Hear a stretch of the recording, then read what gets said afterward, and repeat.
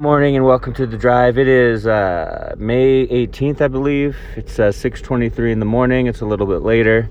I kind of got a late start, but I'm heading off to the gym really quick, and then I got a meeting after that. And I hope you guys' week is going well so far. It is Friday, so if you have the weekend off, praise the Lord. A lot of you work Monday to Friday, sometimes weekends too, but and sometimes the schedule is just all up in the air, right? But praise the Lord, we're given another day. And, as I was going through 1 Corinthians continually, I was looking at Paul's words in 1 Corinthians 15, 9, and 10. And this kind of shows me that he didn't write this letter from a platform of pride. He didn't write it from a platform of pride. He remained humble. And even though it was a letter of correction, you see how his, personal testimony, what God has done in his life, really affected him, and he used it to help to minister to others. So he said this in 1 Corinthians 15, 9, and 10.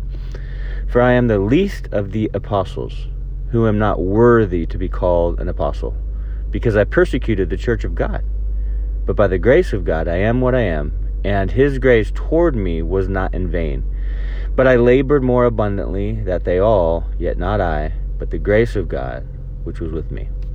Wow. Alright, I'm going to pull out of my driver really quick, but let's see. I just wanted to read that before I got on the road, but I love that. I love that. He says, I am the least of the apostles. Now, Paul wasn't trying to be like, I just am a horrible person and worthless and end of story. He wasn't trying to degrade himself like in that manner. What he was doing was recognizing how he used to be. He was letting them know what he used to do. In other words, he used to be in complete opposition to the truth, to the gospel, to Christ, to Christians, complete and total opposition. And he's like, I'm the least, I shouldn't even be an apostle, I shouldn't be anything. And here's where I think the Apostle Paul understands the mercy of God. Like, Paul knew that all he deserved was death, darkness, and destruction. Especially for the actions that he took against the church before he was saved there on the Damascus Road. He understood, I like to say, he had the right valuation of himself, right? He didn't see himself as the super apostle or the one chosen by God. Look to me, I'm amazing. Paul was straightforward. Don't get me wrong, you read his letters, read a couple of them. Read one of them, you realize, man, he's pretty straight to the point. But he didn't boast in himself. He saw himself rightly.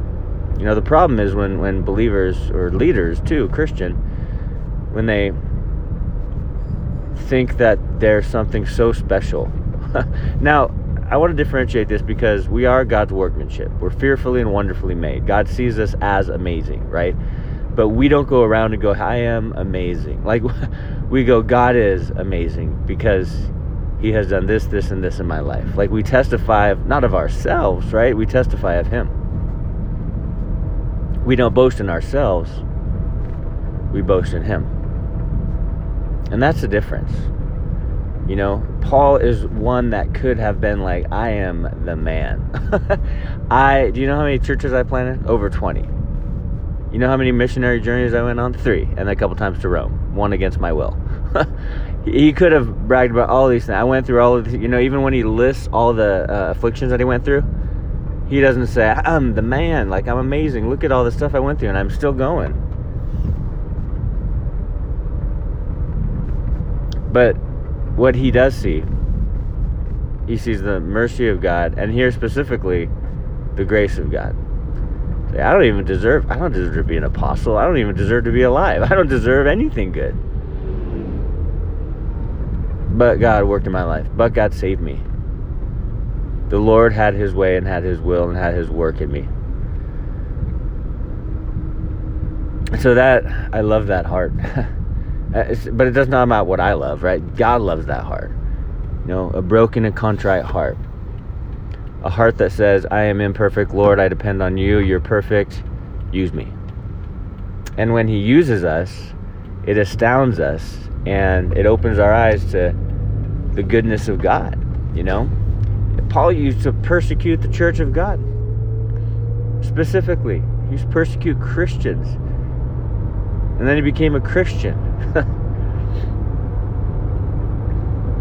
And I love it because you can't help but say, that's the Lord's work. That's the Lord's doing. Not the Apostle Paul.